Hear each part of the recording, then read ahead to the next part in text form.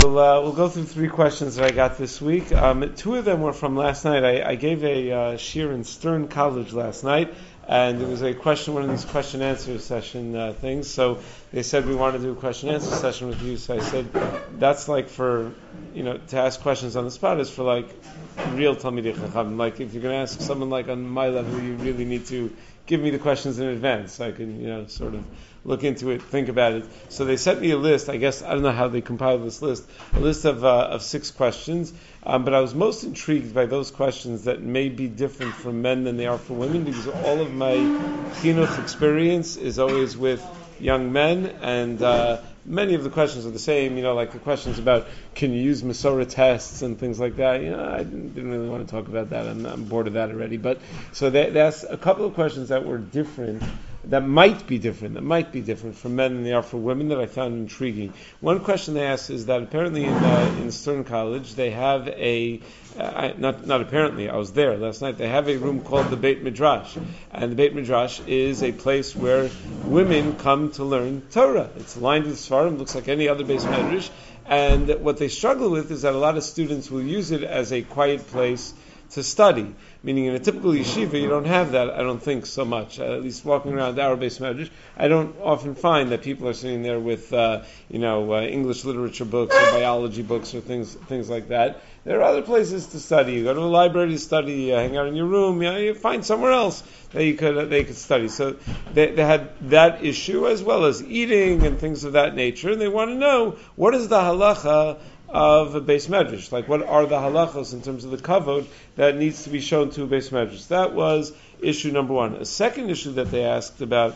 was the art history class. Now, they asked the shaila in terms of taking an art history class often has depictions of Jesus and depictions of things related to other religions, and to really understand the art is to understand what they're trying to depict and what it really represents. I was also thinking, I know in my day in YU, the art history, like you could, I told the women in Stern last night, you could tell how yeshivish a guy was. Nowadays, like when you get a call about a shidduch, so people they don't want to ask like straight on, is he a yeshivish guy? Is he like modern? Is he this? So they like ask a million questions, sort of like dance around that issue. In my day, all you had to ask is like, what's his attitude toward the art class? So if a person's attitude toward that would reveal so much. There were basically 3 approaches. If a person's attitude toward the art class was that he screamed against it, that it's terrible, and how can we allow this in the yeshiva, whatever. So that's like a yeshivish guy, right? If a person's attitude was, he just didn't take it. He took speech or music or something else. Instead, he just didn't take it. So he's a middle of the road kind of guy. He's not screaming about it, but he's also not taking it. If he actually took the art class, he's mamash a guy. But then you have the guy who's even frummer. There's the frummest is the guy who takes it and doesn't show up to a single class, just because, and still manages to pass. That's gory yeshivish. I don't know. So what was the issue? It wasn't about Yashka. That wasn't the issue. The issue was about it used to be very common, probably still is in art, to depict people in various states of undress. And is that something that's appropriate? It's not something that's appropriate for people to be, for young men to be looking at. So the young women wanted to know whether that's a problem. So those are 2 questions. Number 1, Beis Medrash for women. Number 2, art history. Then a third shaila that came up, not from the women of Stern, but Stam shaila that came up last week. I was speaking somewhere else, and someone came over to me after the shiur and told me that he's a Magid Shir of Daf Yomi. He's a Chashva, Talmud Chacham, and he didn't tell me this, but he is a Ben Torah and a Chashva Talmud Chacham, and unfortunately he has one of his children is no longer Shomer Torah mitzvahs. And he helped support this child because it's his child, and he has a loving relationship with the child, and he, helps the child. He didn't give me all the details. Let's make up some details. Let's assume the child is, college age and is not self-sufficient yet, and needs to be supported, food and the like. And the father wanted to know if he's permitted to make his child's car payments for him, to make his lease payments so that the kid could have a car. To get to school, public transportation is not so easy. It takes a lot of time and a lot of energy. And with a car, it would be a lot easier. But he knows for sure, without a doubt, that the kid's going to drive on Shabbos. Without it, he'll be taking trains on Shabbos. He'll be doing other things. But he's not going to, which we don't encourage. We don't encourage taking trains on Shabbos. But it's not nearly the Isser. Like you have to sort of, be a little bit of a lamdan to figure out exactly what the Isser is in taking a train on Shabbos. It's certainly not the same as driving on Shabbos. So he wants to know if he's permitted to make the car payments for his child. So we have women's Beis Medrash, women taking art classes, and buying a car for your child, for buying a car for one's child who's not Shomer Torah mitzvos. It's not Beis Medrash in general, but then dafka to talk about how it relates to women also, right? Meaning it may be the same, but I just thought it was intriguing because where are you going to look up what the halacha is about a women's Beis Medrash? Meaning historically, it's unprecedented. The level and the of women's learning certainly over the last 100 years, but even in the last my lifetime, the idea that women will come and learn for hours at a time in the Beis Medrash. I can't tell you how many women came over to me after the shir last night and told me that they've been doing the Daf Yomi with me for several years, and so the idea of serious Talmud Torah for women is something that we're seeing an incredible explosion in our generation. But it wouldn't have been thought of to be dealt with by the Rishonim or by the early Tshuvas Svarim. It wasn't. Women weren't educated in anything. They weren't educated secularly, and they weren't educated very much Jewishly. Other than the informal education, so it's somewhat of a contemporary shaila. But anyway, what's the vote? What do we want to talk about? First, second, third. First, art. We're going to start with the art. Okay, start with the art and then work our way. Then the women's Beis Medrash.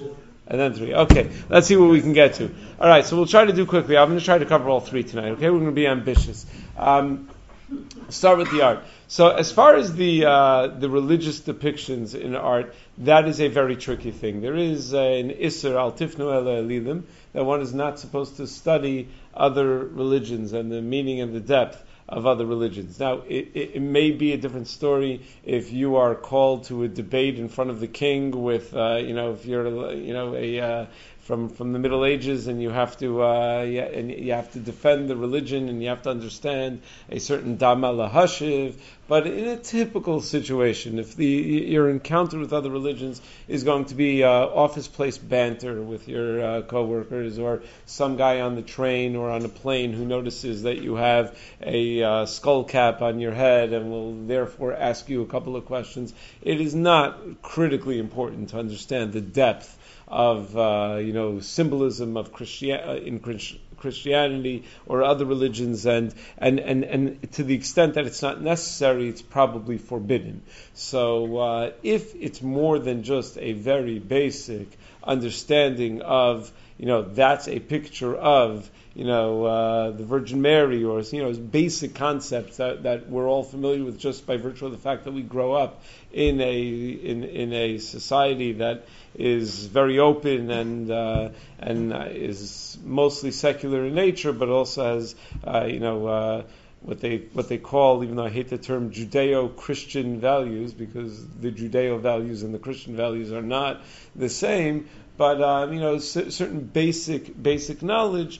Anything beyond that is probably something that should be avoided. So if that's really a significant portion of what one has to do in such classes, then I would stay away from it. And I would be even more concerned about that than I would be about the other issue in terms of the pretzels, because the pretzels you know what pritzus is when you see it. Whereas that is much more slippery. It's much more subtle sometimes, and it could sort of sneak up on you a little bit.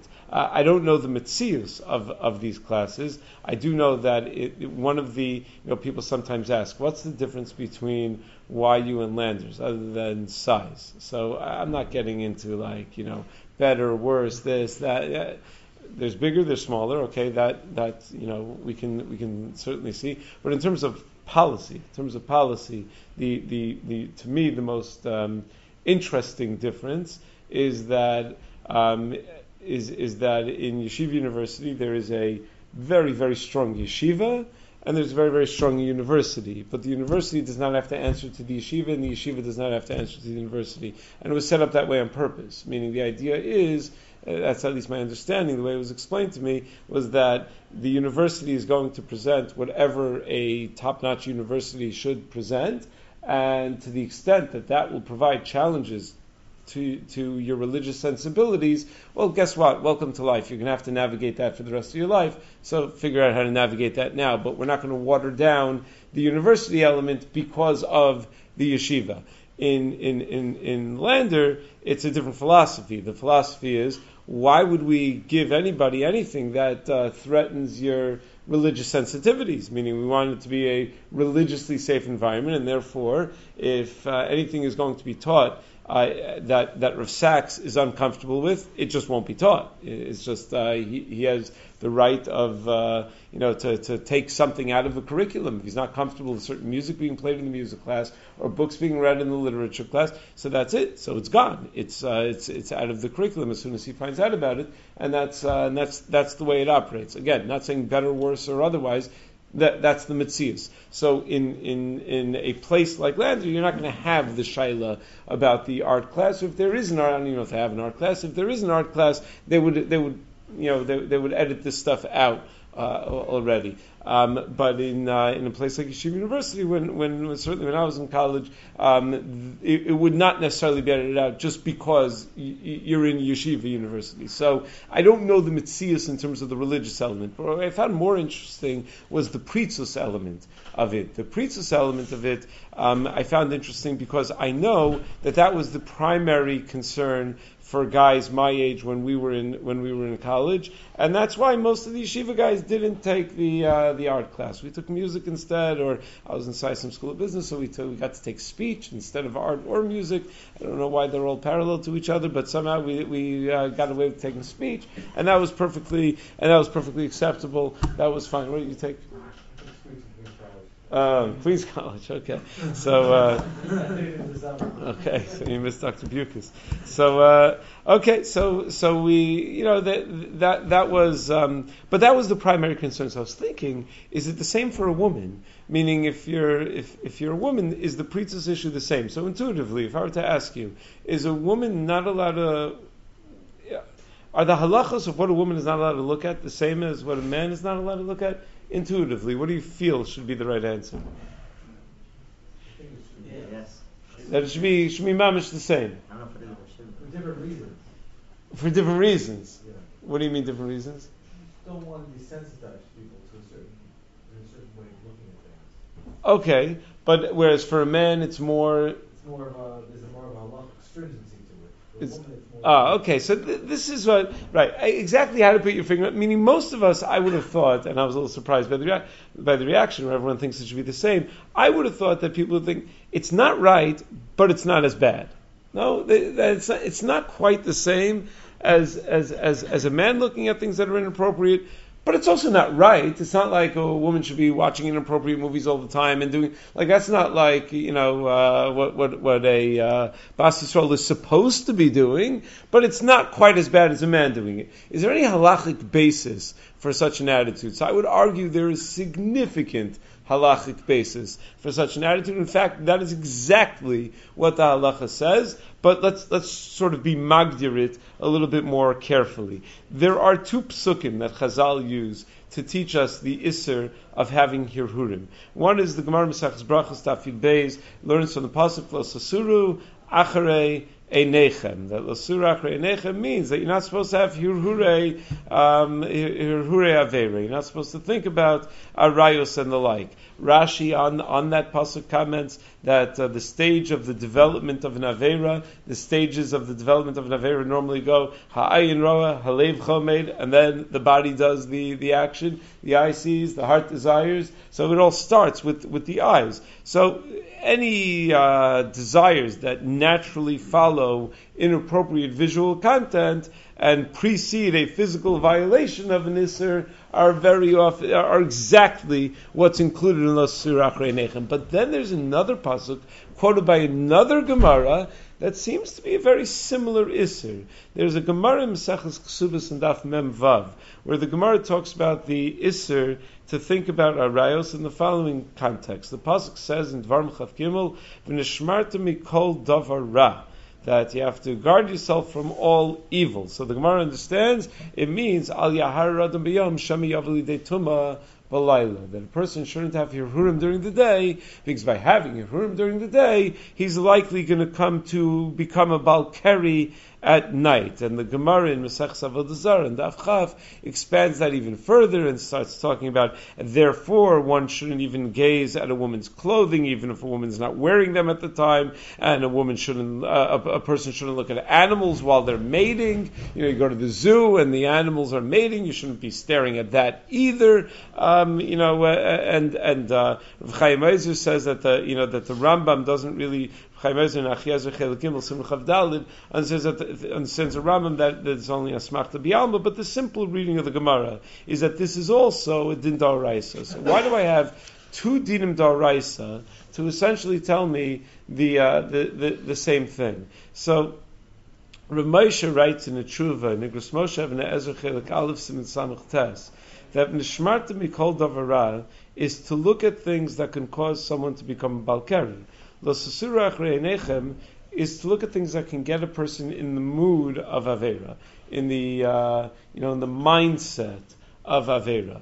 Well, those are very, very different things. Meaning, major nafkamina, a woman, right? A woman could certainly get in the mindset of avera, but she's not going to become a balkari no matter what happens, right? So the isser of nishmarta mikol davar ra is not going to apply to her, but the isser of lo sasuru achrei einechem will apply to her. So that's what Rav Moshe suggests. Now, it would seem that even according to Rav Moshe, it's clear that a woman should not be looking at explicit material, totally inappropriate material, because that's likely to cause her to want to do an avera. But maybe one could argue that if it gets her in a mood of physical intimacy, and she has a mutter outlet for that physical intimacy, she's a married woman who's currently not a nida, then maybe it would not be so bad, because there's Gemara in Ksubas Tav Samachay that says that women shouldn't drink wine because it's likely to lead to promiscuous behavior. But if she's with her husband, she can drink wine. Because good, let it lead to promiscuous behavior. Now this is obviously very different than that, because the wine is not fundamentally looking at something that's inappropriate or at some other man. What I found interesting is that if you look at the Debretziner Rav in Chuvas Ber Moshe Chelik Dalid, Sim Kuf Mem Zayin Chav Gimel, he discusses whether women are, let's say a woman wants to go watch her sons at the swimming pool. Her sons are going to go during the men's hours to go swimming, so she needs to keep an eye on them. So can she go to the swimming pool during the men's hours? She's going to be fully dressed. Or a woman goes to the beach. She's fully dressed. She goes to the beach. Someone told me today that Rav Bina used to tell the guys in the Tiv, it's better to go to the beach than to go to the kotel. I still don't know what that means exactly, but but put that on the list of notable quotes, I guess. But if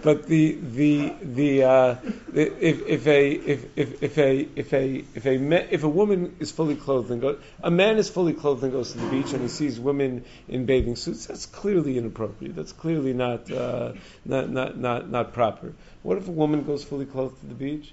So it's interesting. Debretziner Rav quotes from the Satmar Rebbe, that there's no problem with that. That there's no issue with that. Because a woman's not going to have hirhurei taiva from that. That's something Rabbi understands. Debretzin Rav himself disagrees. He thinks that no, whatever heter of a woman looking at a man is only a fully dressed man. The Gemara talks about in Brachos and Daf Memches that when women would speak to Shaul HaMelech, they would try to extend the conversation. Because Shaul HaMelech was so tall and good looking, so they would extend the conversation as much as they can when they were talking to him, maybe suggesting that that's okay, that's not usher for them to do. That's something they were interested in doing, and it's not something. We would never say that if a man were doing that, we would say that he's doing something terrible. In fact, Bruria called out men who would speak to her longer than they had to. Eza lulud. Don't ask me Eza derech lulud. Eza lulud. Say fewer words. You shouldn't extend. Al tar b'sicha yemiyisha. But a woman trying to extend the conversation with a good-looking man, apparently not so terrible, not so bad. So Debretzin Rav says, yeah, it's provided he's fully clothed. Whereas apparently, I don't know where it's, the Debretzin Rav quotes from the Satmar Rebbe from the Sefer Taras Yom Tov to say that there are many rayas from Chazal that it's not so, that even if the man is not necessarily fully clothed, that it would not be an Isser. So, what it boils down to with a lot of these kinds of hirhurim shailas is what's going to cause a person hirhurim. So if there's a risk of hirhurim, a reasonable risk of hirhurim, you're not allowed to take that risk. That's clear. It's a sugya Masechus Baba Basra. The Gemara talks about if it's efshar to avoid. It's Sugi Masechus Baba Basra. It's also Sugi Masechus related to Sugi Masechus Pesachim, but mostly Sugi Masechus Baba Basra. That if a person goes past the women when they're by the kvisa, when they're doing the laundry, even if he closes his eyes while he goes there, he's considered a rasha. Why is he a rasha? He's closing his eyes because he should have gone the other way where he wouldn't put himself in that nisayon. So if it's even a reasonable nisayon, a person is supposed to avoid that. So in general, these hirurim shaylos, that's what you really have to ask yourself. Is this a reasonable nisayon that I'm going to be able to pass? If it's a reasonable nisayon, but I think I'll be able to pass it, still try to avoid it. But it's not even going to be a nisayon, it's just not going to be an issue for me. It's just not going to be the women that are dressed enough that it's not, that I'm so used to seeing women, let's say, without their hair covered. It's not going to be a problem for me to see a woman without their hair covered. It's not going to be like the Aruch HaShulchan said, it's not going to be an issue. So then there would be no issue. Someone asked me about doing an exercise program where there's a man who leads the exercise program, one of these streaming video programs, but there are women in the class also. And the women typically don't, wear sleeves to here and long skirts in these exercise programs. Is he allowed to do the exercise program? So that's really the issue. Is there a chashash hirhur? If there's a chashash hirhur by the way that they're dressed, then you probably should not be doing it. If there's no chashash hirhur, you're not going to be looking at it. You're just going to be listening, or you shut off the screen, whatever, or you're just too busy exercising that there's no chashash hirhur. Then it would be permissible. So I thought that was an interesting question, but at the end of the day, it will relate to a sensitivity. Now on to the Beis Medrash issue. As far as the Beis Medrash issue is concerned, there are different levels of kedusha for different items in Yiddishkeit. The Sugya Megillah indicates, and it's passed in this way in Kufnun Gimel in Orach Chaim, that a Kedushas Beis Medrash is greater than Kedushas Beis HaKnesses. There's definitely such an inyan of Kedushas Beis HaKnesses, but you're not allowed to turn a Beis Medrash into a Beis Knesses. The reverse, you are allowed to do. Not only that, the Gemara tells us that there's a maila to davening in a Beis Medrash, because HaKadosh Baruch Hu is nimtza b'dal rama shel halacha. HaKadosh Baruch Hu can be found in the dal rama shel halacha, and therefore you want to daven where HaKadosh Baruch Hu is. So there's a maila to davening in the Beis Medrash, and that's certainly the case. Now, what's difficult to be magdir exactly is where a Beis Medrash gets its kedusha from.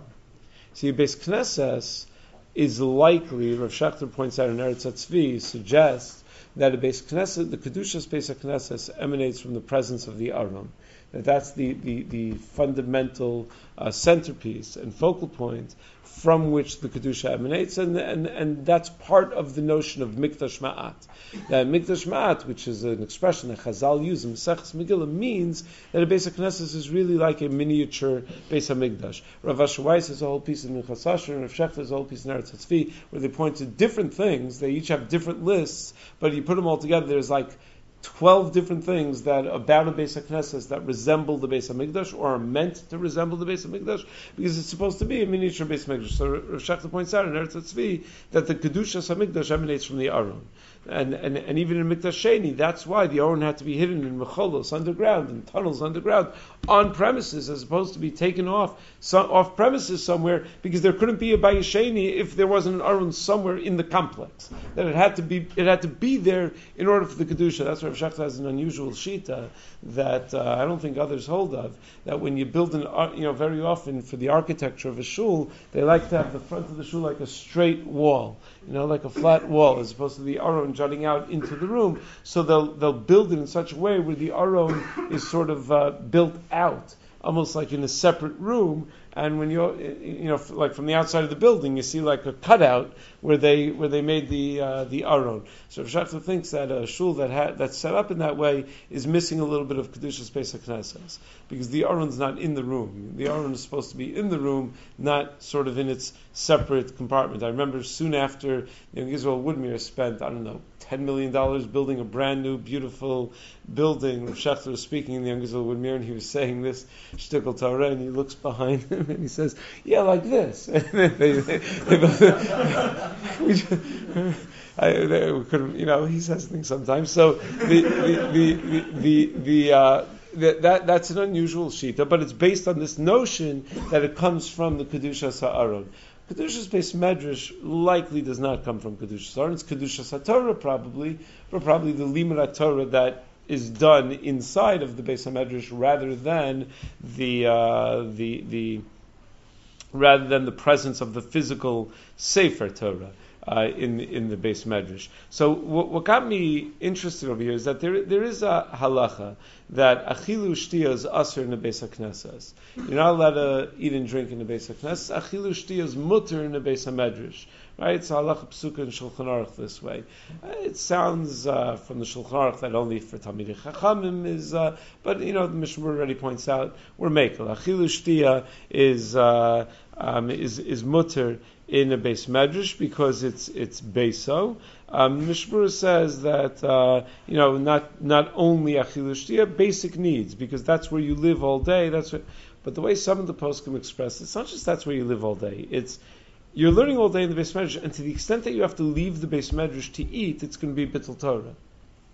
So we don't want a person to have to leave the Beis Medrash to eat. You see, you go to shul, you daven 3 times a day. How long is it going to take? You could still schedule meal times when you're not supposed to be in shul, right? Meaning davening shachris in the morning. So if you're davening at a real balabata sheminyan, they have those matzah minyanim, or 18 minutes guaranteed. Okay, so that's if you're not so into davening. But even if you're into saying all the words, so how long is davening going to take? 40 minutes, 50 minutes on Monday, Thursday?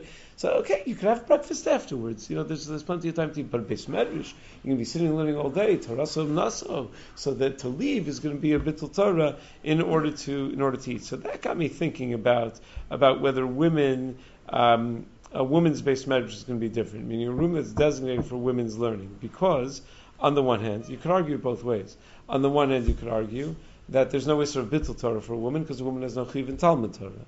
Right? So if she has no chiv in Talmud Torah, no issur of bittul Torah, no problem. Let her take a break and go eat somewhere else. And therefore it should be more chamer. She shouldn't be allowed to eat in the Beis Medrash. Or you could argue that the entire Kedushas Beis HaMedrash emanates from not just the cheftza shel Torah, the fact that there's, to borrow the terminology of the Brisker Rav, that there's Torah being learned in the Beis Medrash, but the Kedushas Beis HaMedrash emanates from the chiyuv of Talmud Torah that's being fulfilled in the Beis Medrash. And if a woman is not chayiv in Talmud Torah, which again she's not, meaning whatever your attitudes are toward women learning, hashkafically, and what they should learn, everyone agrees women are supposed to learn. Question is exactly what they should be learning, and regardless of what your attitudes are toward that, certainly there's no formal chiyuv of Talmud Torah qua Talmud Torah, right? Meaning it's maybe a chiyuv of, being an observant Jew, which a woman certainly has an obligation to be an observant Jew, which is impossible to do if you don't learn something about how to be an observant Jew. Okay, so now the poskim are going to argue. So how do you best teach a person? Now remember, we asked Rav Shechter, how's a woman supposed to learn Hilchos Shabbos?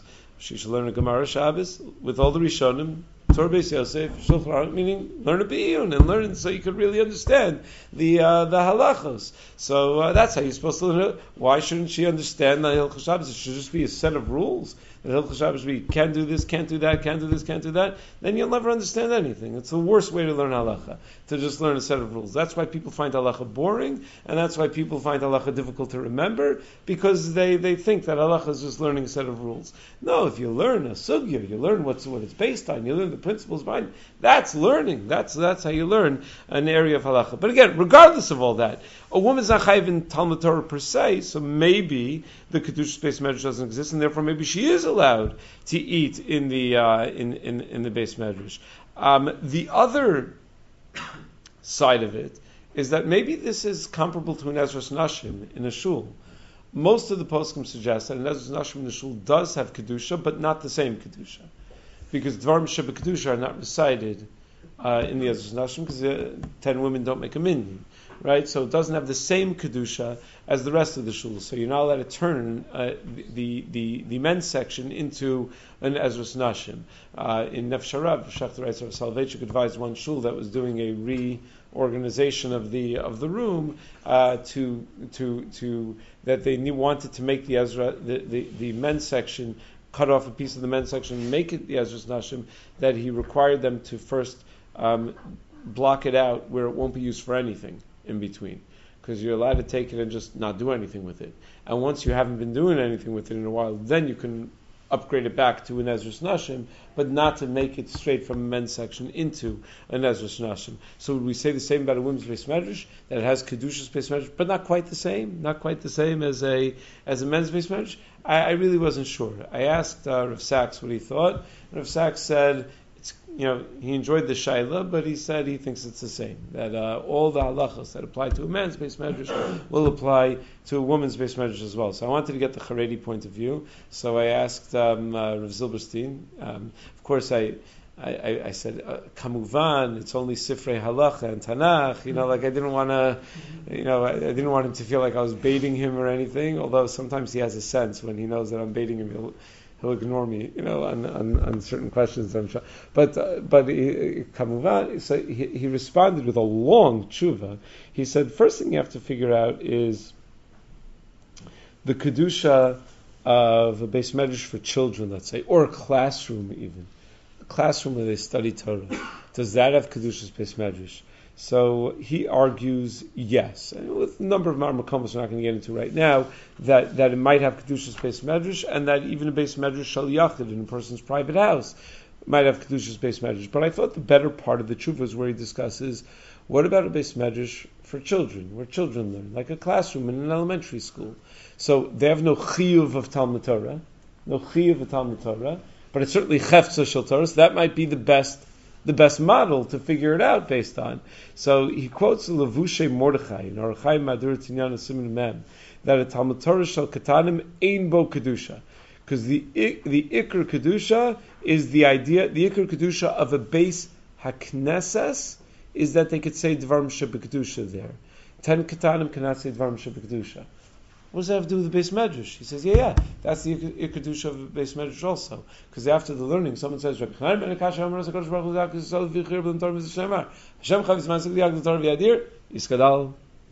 So that's the Kaddish. The Kaddish Rabbanah, they say at the end. So that's the Dvarim Shebekdusha. That's where the Kedusha comes from the Beis Medrash. Hard to understand why that would be the case. Then why is the Kedusha of the Beis Medrash greater than the Kedusha of a Beis HaKnesses? So that's what he quotes from Levushe Mordechai. Then he says that on the other side, the Mabit in Chelik Beis in Kuvayin Alv writes that Talmud Torah for children does have Kedushas Beis Medrash, and in fact it's more chamur than a normal Beis Medrash, than a Beis HaKnesses, because the Torah of Ketanim is a greater level of Torah. The Hevel Tinoka Shel Beis Rabban is what the Olam is Kayama, and the world revolves around the Talmud Torah of young children. So maybe it's more Kadosh. And then he writes, I'm sorry, the Mabit, he says, is the same level of Kedusha. Then he quotes from Chesed Alafim that maybe it has even more Kedusha. Then he says, okay, but that Svara is only going to work for children. No one's going to say that the Olam is Kayam on the Talmud Torah of women more than men, maybe of young children more than adults, but not of women more than men. So he then suggests that maybe this is Tali in the Machlokas, Shulchan Aruch and the Gra in Hilchos Birchas HaTorah. Shulchan Aruch Paskins women recite Birchas HaTorah. So the Ber Halach over there says that from the Beis Yosef, in the name of the Agur, that they say Birchas HaTorah because they're chayiv to learn dinim shalahem, as opposed to the Gra, who says no, they say Birchas HaTorah because they make brachos and mitzvah shazman grama.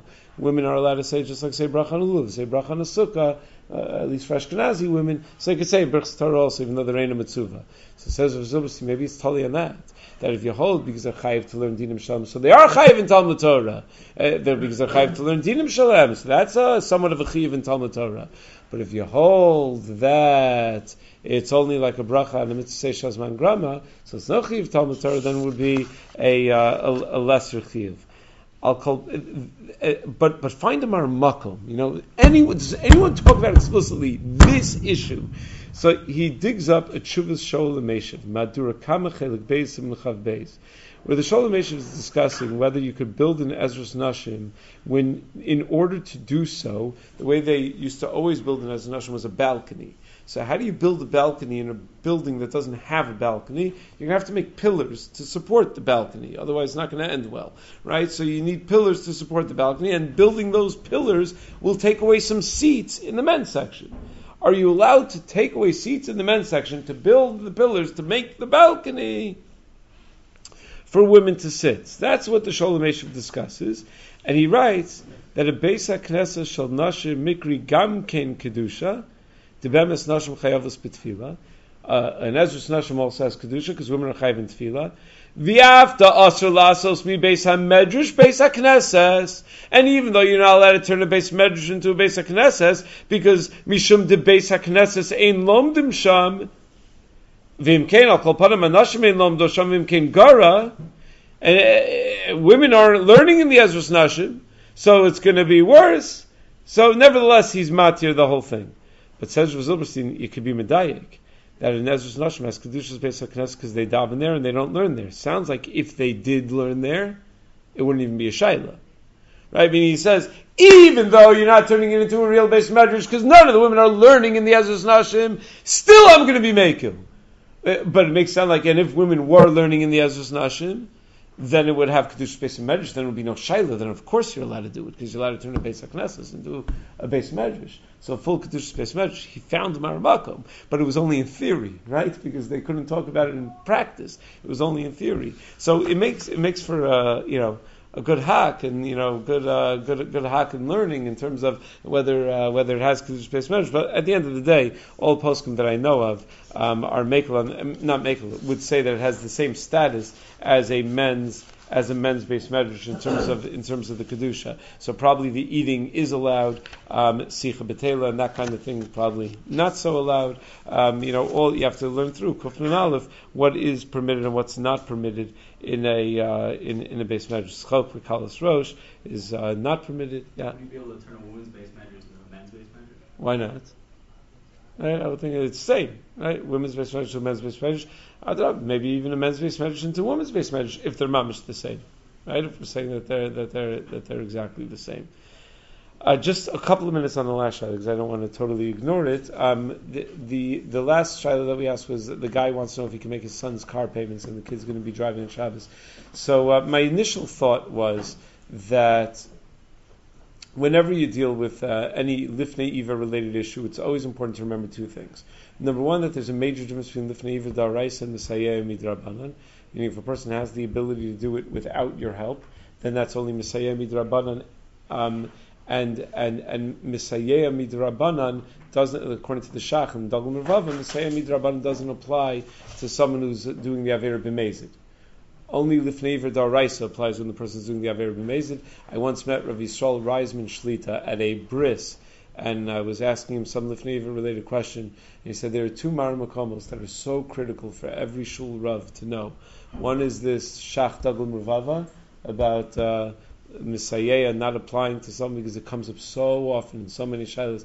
The Misayeh doesn't apply to a person who's doing the Aver B'Mezid, and the other one I forgot, so I can only answer like 50% of your questions accurately.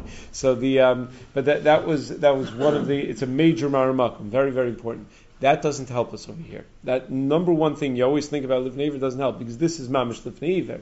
The kid can't. He can't make his car payments. He's going to be taking a train otherwise, which is a much less risk. Every time you hit the gas in the car, it's a daraisa. Every time you hit the brake, machlokas, it's a daraisa, it's a drabanan. But it's much, much worse than taking a train, obviously. So we're dealing with real Lifnei, a question of real Lifnei Iver. The other issue we always keep in mind when it comes to Lifnei Iver issues is, Shlomo Zalman Auerbach writes in Rav Vadia in a different context, that sometimes you have to look at Lifnei Iver not in the here and now, but in the big picture of Lifnei Iver. Like Rav Vadia talks about keeping a meat restaurant open during the 9 days.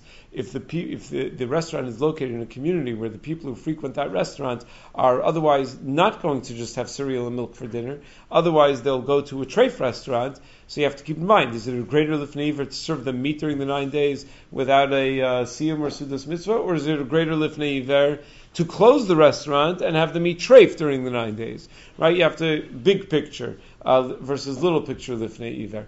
Even that probably won't help us very much over here, because you can't do much worse than consistent Mechalel Shabbos. There are very few things in Judaism that are more Chamor Averos than consistent Mechalel Shabbos. But I still thought we could be making over here based on the tshuva of Rav Moshe. Rav Moshe has a tshuva about renting a wedding hall to a non-religious couple, where you know that there's going to be mixed dancing because they're not religious. Can you rent out a wedding hall to such a couple? And Rav Moshe comes with the following svara.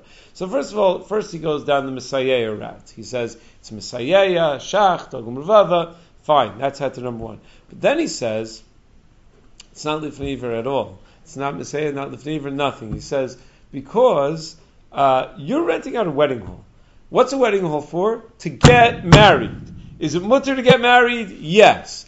It happens to be, some people might speak Lashon Hara at their tables at the wedding. It doesn't mean you're not allowed to rent out a wedding hall because people might speak Lashon Hara. When the bride walks down, there may be some yenta commenting on how she overpaid for the dress or something, but that doesn't mean that it's usher to rent out a wedding hall because it's going to promote the Lashon Hara. No, you look at Be'ikr, what are you doing? Be'ikr, you're giving them a wedding hall. That's what you're doing. So Mela, it's going to be mutter. And Moshe says, and don't think that this is just a snip lahakal, that anyway I'm dealing with the case that's only Misayeh, Midrabanan, and then Mezid, and I'm just adding this. He said, even if it were Lifnei Iver Daraisa, I'd rely on this svara. So, okay, good. So we have a case now that's Lifnei Iver Daraisa. I think, what's the father doing? He's buying a Chil Shabbos mobile? No, he's buying a car so the kid could get to school. Happens to be, he's also going to be driving on Shabbos? Happens to be. But that's not what he's giving him. He's not giving him a Chil Shabbos mobile. So that's, but whenever dealing with family situations, with a good, loving relationship, father-child, it could be, and the parent has to know his own relationship with his child to know what he can get away with or what will be effective and what will help. It could be that he can say to the child, listen, I'd love to make your car payments. I want you to be able to have an easier time to get to school, but it will kill me because the kid grew up in a from home. He knows this. It will kill me to see that you're driving this car on Shabbos. So please don't drive this car on Shabbos. And, it could be that the father can and should say that, but halachically required to. I don't think he's halachically required to. I asked this Rav Zilberstein. Rav Zilberstein said that he had a similar shaila, but he says even better in Chashukei Chemer Maseches Nida. He had the following shaila. It was the reverse. The kid was a Baal Tshuva. Parents weren't religious. Siblings weren't religious. Kid was a Baal Tshuva. The kid was going to a yeshiva. He had to take 6 buses till he got to yeshiva. It took so much time out of his day. There were Shmiras Einayim issues along the way when he's taking the public transportation. It would be so much easier for him if he just had a car. And the parents were willing to get him a car. And they said, it's so geschmack that we're getting it. They didn't use those words, but they said, it's so great that we're getting you a car because your brother needs a car on the weekends. And you're not going to use it on the weekends anyway. So he'll get a car, and now your brother will be able to use it Saturdays and Friday nights, and you'll be able to use it all the other days. So he wanted to know, should he accept the car from his parents? Because if they don't get the car, the brother won't be able to use it. And it was the was Mechalel. In that case, partially based on Moshe, really based on another svara, that that which you do before Shabbos is not really Shabbos related. It's a very similar svara. He spoke about a case where someone has a delek station, someone owns a gas station, and a guy comes, pulls in for gas on Erev Shabbos, and he says, I got to fill up the car now because tomorrow morning we're going on a family trip. Now what do you do? Do you fill him up? Do you not? So again, he thought that you should tell him, you know, it would be an even better family trip around the Shabbos table. That would be even better. So tell him, and then he'll do what he does. But at least you'll have made your statement of what would be an even better thing for him to do. So that's what I thought in that case. Child wants to borrow father's car, the dafka on Friday afternoon for Shabbos. Yeah, that would be a problem. I would not give him the car in that situation. Yeah. Okay, have a wonderful Shabbos. There'll be no shir next week. I'm going to be in Eretz Yisrael next week. So unless you're in Yeshiva Hotel next Thursday night, I think that's where I am.